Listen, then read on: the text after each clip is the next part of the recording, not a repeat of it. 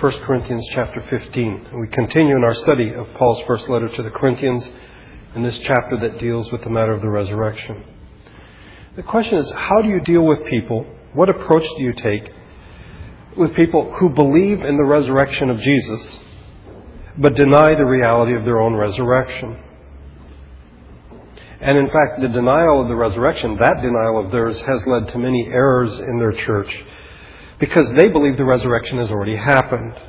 And unless we be too harsh on the Corinthians, I have to think that the changes that occurred in their lives in the first century, living in dark paganism, if you wish, and being brought to the light of the gospel by the Spirit of God, that the changes were so profound as to alter their perception of reality. I mean, they were new creatures.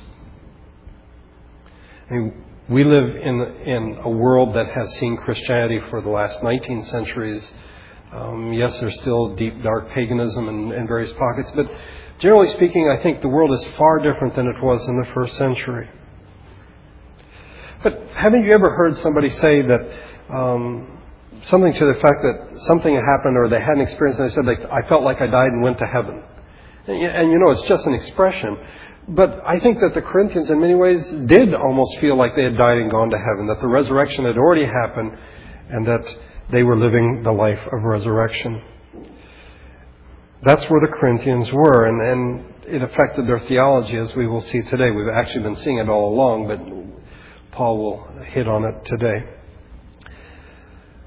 The key issue is resurrection. Paul's been dealing with problems of behavior, but now we come down to the key issue, and that is resurrection. And again, I ask you, how does one approach the question of the resurrection when dealing with those people who believe that Jesus was raised from the dead, but they do not believe that they will be raised from the dead in the future? Well, Paul does three things. The first thing he does is he begins with common ground. Rather than sort of attacking them, he says, okay, this is what we both agree on. This is what I preach. This is what the apostles preach. This is what you believe. And he gives us what is almost seen as a creedal form, that Christ died for our sins, according to the Scriptures, that he was buried, that he was raised on the third day, according to the Scriptures, and that he appeared to Peter and then to the 12. And then Paul adds to the witness list, if you wish, of other people who saw Jesus after the resurrection. And by the way, I'm convinced that none of these appearances are mentioned elsewhere in the New Testament. But this is part of the tradition, and Paul has been to Jerusalem. He knows about this, that Jesus appeared to 500, more than 500 of the brothers. He appeared to James, then to all the apostles, and finally he appeared to Paul. That is, Paul was part of the apostolic tradition. The Lord appeared to him. And although it was outside the mainstream events, that is, as to one who was abnormally born, and we saw last week, we could translate this word freakish, that Paul is sort of a freakish apostle, which I think the Corinthians would probably agree with. They didn't think much of Paul at this point. The fact is, the Lord appeared to him. He preached the resurrection. They believe the resurrection. On this, they are agreed. So that's where he starts. Now today, Paul will say, for the sake of argument, let's assume that you're right, Corinthians. If you're right, what are the implications? And that's what we will see today. If the Corinthians are right, then there is no resurrection, not only for us, but for Christ. But Christ was raised from the dead, Paul will tell them. But then he will also go on to say, okay, if you're right, then why are people doing these things? We'll get to that in a bit. Let's read, first of all, verses 12 through 19. But if it is preached that Christ has been raised from the dead, how can some of you say that there is no resurrection of the dead? If there is no resurrection of the dead, then not even Christ has been raised. And if Christ has not been raised, our preaching is useless, and so is your faith. More than that, we are then found to be false witnesses about God, for we have testified about God that he raised Christ from the dead. But he did not raise him if in fact the dead are not raised. For if the dead are not raised, then Christ has not been raised either. And if Christ has not been raised, your faith is futile, you are still in your sins. Then those who have fallen asleep in Christ are lost. If only for this life we have hope in Christ, we are to be pitied more than all men. In contrast to what has been preached and what they believe, by the way, that Christ has been raised from the dead, the Corinthians are saying there's no resurrection of the dead. By the way, you'll notice that Paul says some of you, and we see this throughout the letter, which would seem to indicate that this isn't throughout the whole congregation, but it is there enough that it is affecting the whole congregation, that there are, I would even say, prominent members of the congregation who have influence, and they are saying there is no resurrection. Now, I think, to be honest, they did believe that Jesus was raised from the dead, but they did not believe that they would be raised from the dead. And Paul is basically saying, no, you can't have it both ways. If you say no resurrection, then that prohibition, that denial, extends to Jesus of Nazareth as well. You cannot say, oh, I believe that Jesus was raised from the dead, but I don't believe that I will be raised from the dead. But Paul says, let's say, for the sake of argument, let's say that Jesus was not raised from the dead. Then what are the implications? Well, first of all, the preaching of the apostles, which they believe, by the way, is useless. Okay? The message that the apostles preached had no value whatsoever. Secondly, the faith of the Corinthians is also useless because their faith is based on the message. And let me just digress here for a moment. Faith is not simply believing, it is believing something. And in the Scriptures, it is believing what God has said. In our time, I think people think it is enough to believe. So that Francis Schaeffer used to call it faith in faith. You know, that if you have faith, then you're fine. And Paul would say, no, what is your faith in? Okay, if the apostles preach this, your faith is in the message of the apostles. Well, if the message is useless, then so is your faith. By the way, Norman Vincent Peale said that it was his habit. He would wake up in the morning, and before he got out of bed, he would say 3 times out loud, I believe, I believe, I believe. And then it would just sort of empower him for the day. But the big question is, what do you believe? It is not simply enough to say you believe. There must be a content to your faith. And here it is the gospel. The apostles are then found to be false witnesses about God, interestingly enough. If there is no resurrection, then the apostles have lied. Not simply about the resurrection. That's a given, okay? But they've actually lied about God because they preach that God raised Jesus from the dead. And if Jesus wasn't raised from the dead, then God didn't do it, so they've actually lied, not simply about the resurrection, but about God Himself. The resurrection was a physical reality. There were eyewitnesses to Jesus after the resurrection. There were people who saw Him after that. They are not witnesses to some idea about the resurrection. I've mentioned this years ago, back when the Los Angeles area used to have 2 big newspapers, the Herald Examiner and the Los Angeles Times. They all used to have religion sections. And one year before Easter, I noticed, I got both papers that day, that both had articles quoting the German theologian Hans Kung. I thought that was really interesting, and so I wanted to compare. And in the Herald Examiner, the quote from Hans Kung was, without Easter, there would be no gospel, not a single narrative, not a letter in the New Testament. In other words, no resurrection, nothing in the New Testament. But then over in the LA Times, he said, the resurrection is not an event in space and time, not an object of historical knowledge, but a call and an offer to faith. In other words, it's a great idea. Well, wait a minute. It wasn't an idea that these people witnessed. They witnessed the resurrected Christ. It was a space-time event. They saw Jesus. That's why they are called witnesses.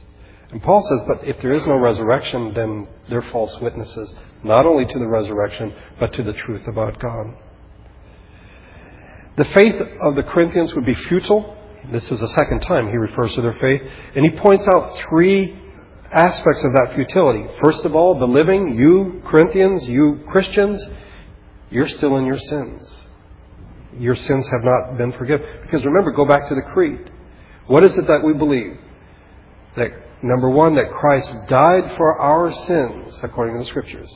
That He was buried, that He was raised on the 3rd day, according to the Scriptures. Well, if He wasn't raised from the dead, on the third day according to the Scriptures, then we're still in our sins. Our sins have not been paid for. Secondly, regarding those who are dead, those who have fallen asleep, they are lost. There's no hope. They're not coming back. There's no resurrection. That's it. End of story. And thirdly, if in fact there's no resurrection, Christians are to be pitied more than all people. Paul says, if only in this life we have hope in Christ, we are to be pitied more than all people. I didn't used to agree with this statement. I used to think, well, Paul, you're wrong, because if only in this life we are Christians, it is far better to be a Christian in this life than to be a non-Christian. I think you would agree with me. That's not what Paul is saying. Paul is saying is, if you believe in the resurrection and the resurrection is a lie, you're living in a delusion. And delusional people are to be pitied. And people who have altered their lives completely to follow a delusion, they are to be pitied more than anyone else. Paul moves on. In verses 20 through 28, he makes the case, in fact, that Christ has been raised from the dead. First, we'll just read verse number 20. But Christ has indeed been raised from the dead, the first fruits of those who have fallen asleep.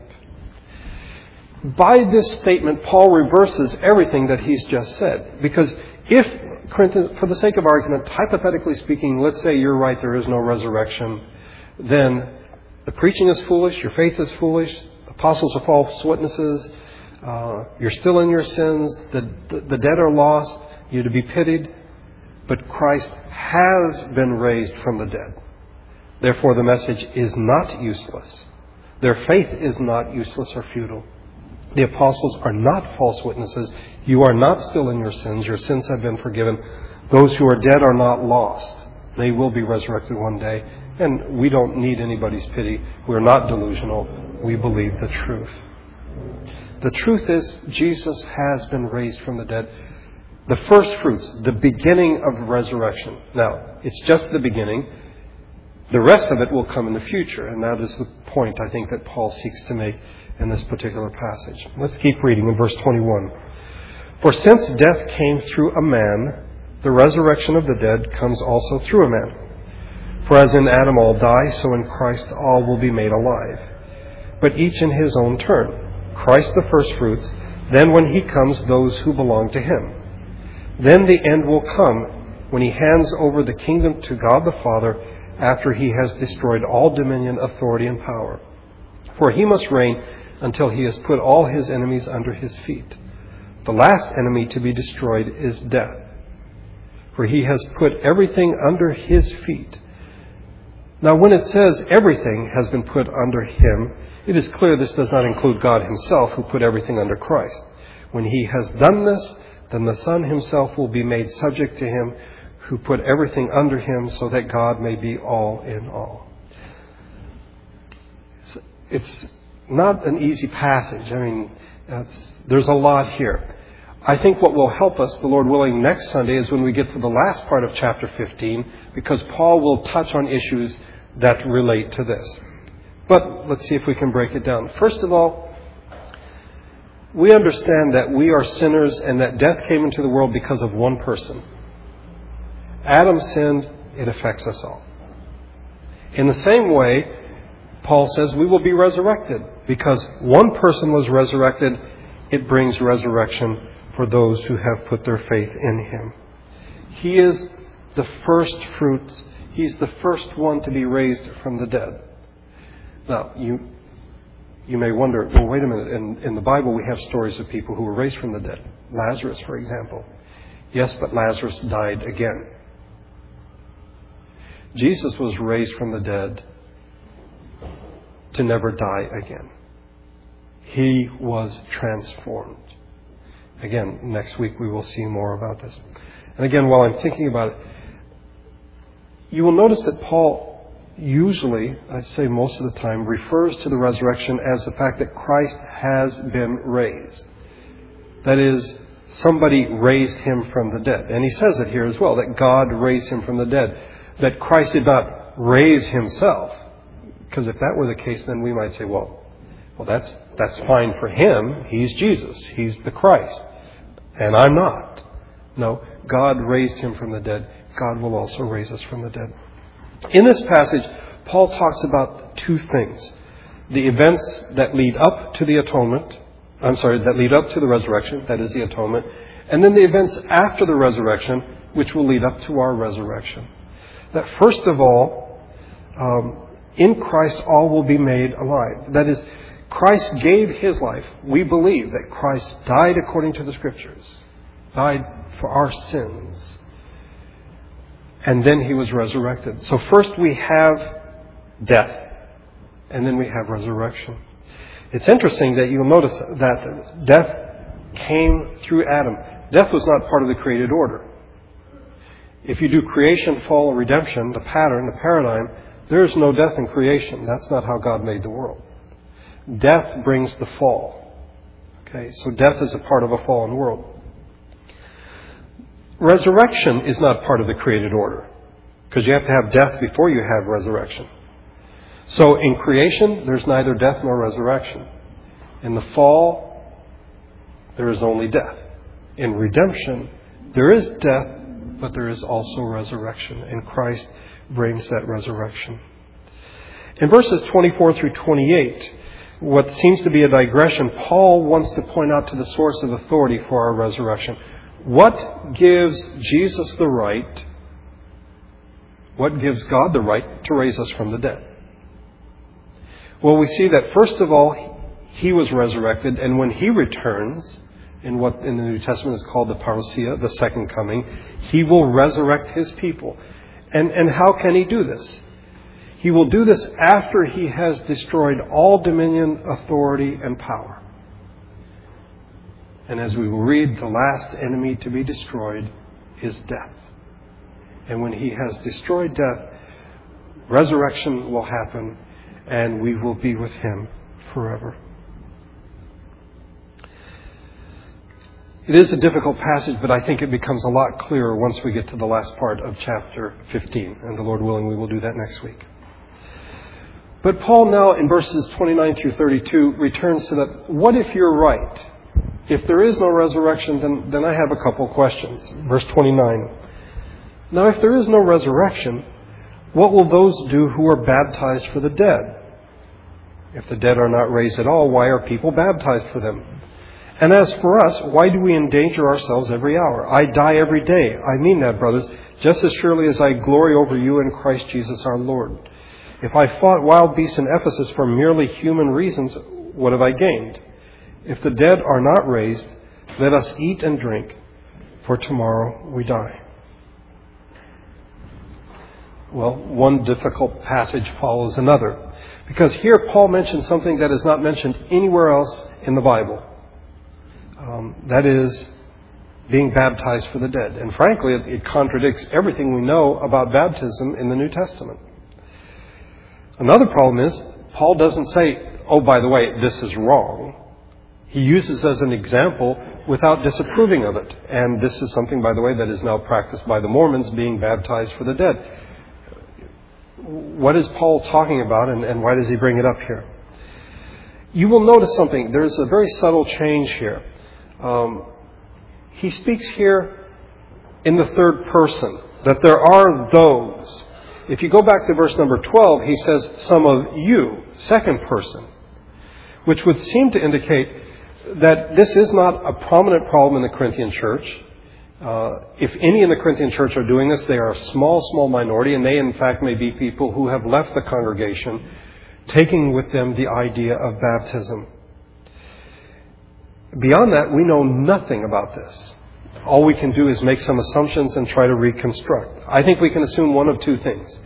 Either there were Christians who had died without being baptized, and people were saying, oh, brother so-and-so or sister so-and-so died, they weren't baptized, I need to be baptized for them.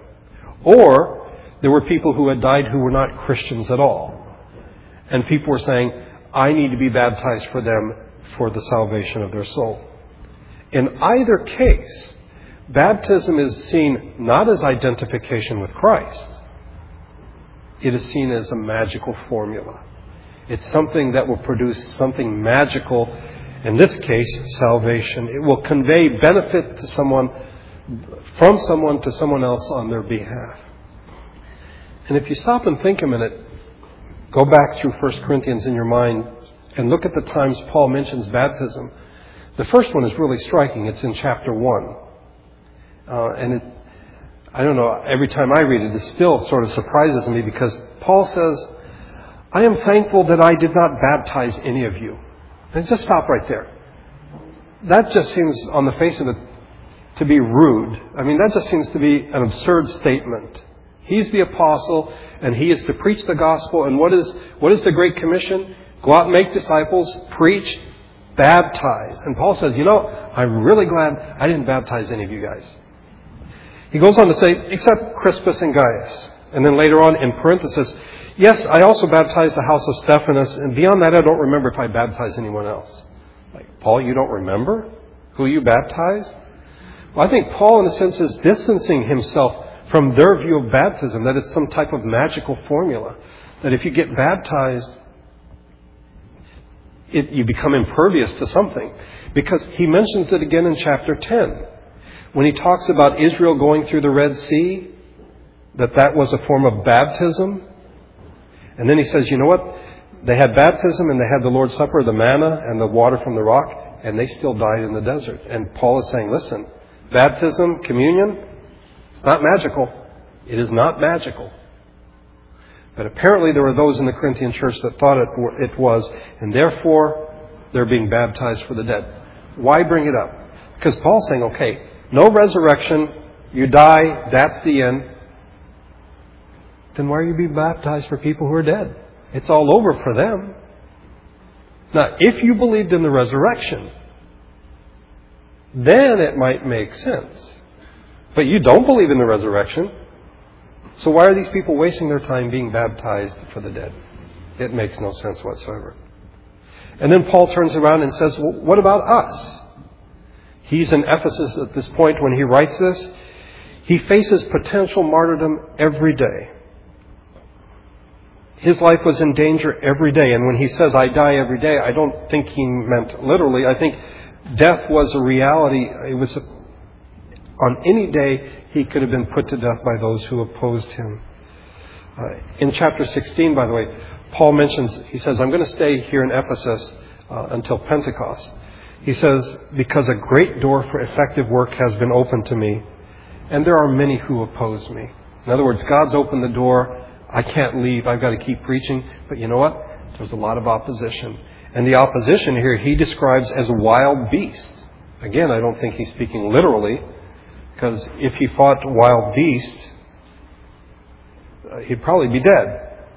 Okay? And I think we'd know a lot more about it. He's talking about the battle as he preaches the gospel. He's like, why do I waste my time? If there's no resurrection, if this is the end of the story, if this is the final reality, and then he quotes from Isaiah, let's eat, drink, for tomorrow we die. Let's take the road of despair. If this is the final reality, then why shouldn't we do whatever we want? And have you ever thought, why don't people do whatever they want? Well, some people do, but many people don't. And why don't they? Because there is this sense that one day we will have to give an account for what we have done. If that's after we die, then that must mean some type of existence, resurrection, after death. And Paul says, listen, if Jesus wasn't raised from the dead, then why the baptism for the dead? If Jesus wasn't raised from the dead, then why do I endanger myself every day? And now we come to what I think are the key verses for the whole book of 1 Corinthians. And they're just sort of tucked in there where we might miss them, but I think this is the key to understanding the entire book. Look, if you would, at verses 33 and 34. Do not be misled. Bad company corrupts good character. Come back to your senses as you ought and stop sinning. For there are some who are ignorant of God. I say this to your shame.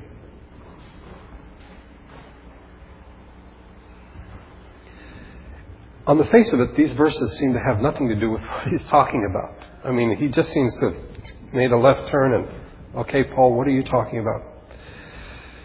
But I think he's come to the heart of the matter here. He says, do not be misled. They have allowed themselves to be deceived. They have taken the path of delusion. And how have they done this? Bad company corrupts good character. I don't think he's talking about literal companionship. I think rather he's speaking of bad doctrine, bad theology, which corrupts good character. Now, let me just say, people are the conveyors of bad doctrine or bad theology. So maybe if there are people in the church who have bad teaching and they refuse to let go of it, maybe they need to go. On the other hand, I think we also need to acknowledge that good character is not something that human beings have. This is something that we have by the grace of God and by His grace only. The statement is not, it is a saying of that day. And he's trying to make a point. I think if Paul were alive today, he might say that a rotten apple spoils the whole barrel. Something to that effect. That if you put in a little bad teaching, it will end up corrupting the way that people live. You see, teaching, if we take it seriously, affects the way we act. It affects the way that we live. And if people have bad teaching, it will, without question, at some point, affect the way they behave. Now, again, let me give a disclaimer. This is not to say that people with good theology have good character. Because in fact, there are people who have good theology who have bad character. We are all sinners. Our character is less than what it should be. But embracing bad theology has dire consequences in our lives. And Paul says, you guys, look at verse 34, come back to your senses. Literally, sober up. Okay? You guys have been drunk, been a drunken stupor, you've been stoned out of your minds by this bad theology. Snap out of it. Wake up. This bad theology has affected your behavior. This intoxication that you have with bad theology has ended up leading you down the wrong path. And we've talked about this before. The Bible does not condemn intoxication. It does not condemn being drunk. What it condemns are the things that people do when they're drunk.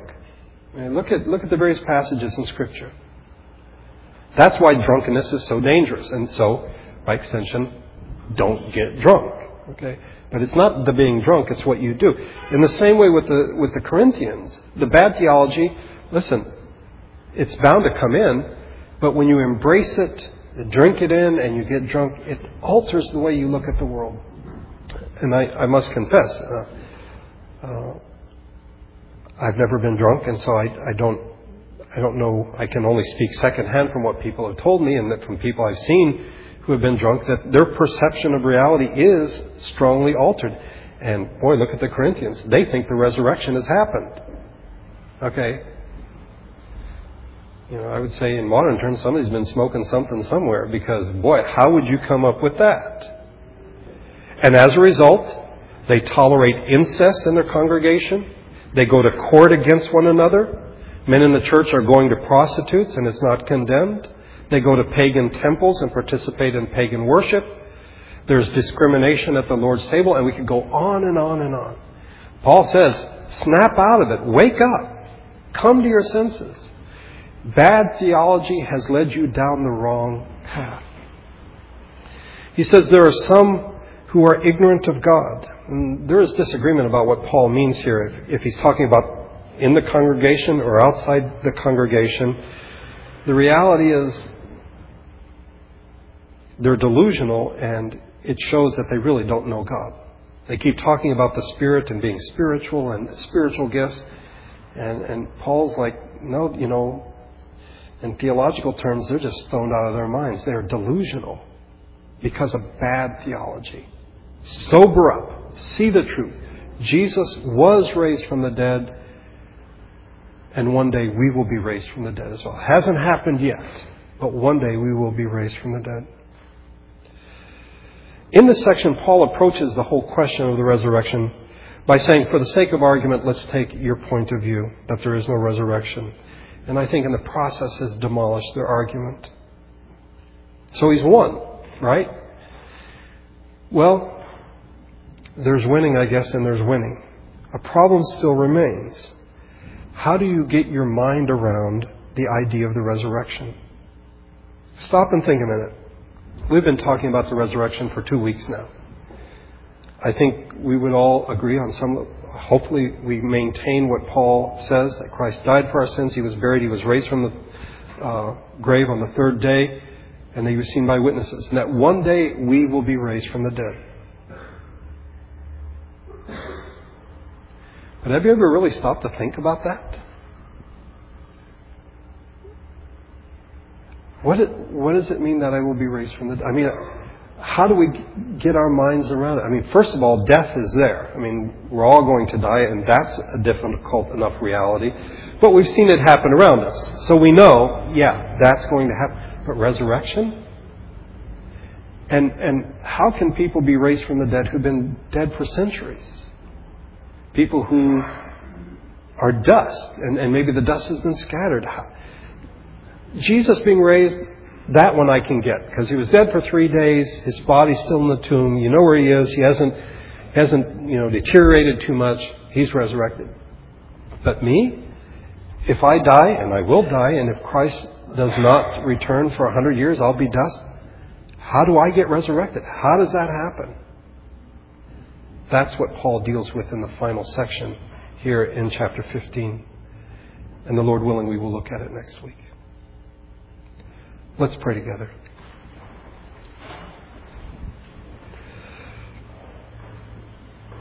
Father, we thank You for what Paul writes here. He doesn't argue for the resurrection, but trying to prove it, but to show us that it is essential. It is the cornerstone of the Christian faith. Without it, we are to be pitied more than all people. We thank You that Jesus was raised from the dead. It is the proof, it is the first fruit that one day we will be raised from the dead after He has put all things under His feet. We thank You for how Paul speaks to the Corinthians, that they have embraced bad teaching, bad belief, and therefore it has affected their behavior. May we be reminded that ideas have consequences. What we believe should affect our behavior. In fact, it does. But oftentimes we claim to believe one thing, but our belief is quite different, and it's shown in our actions.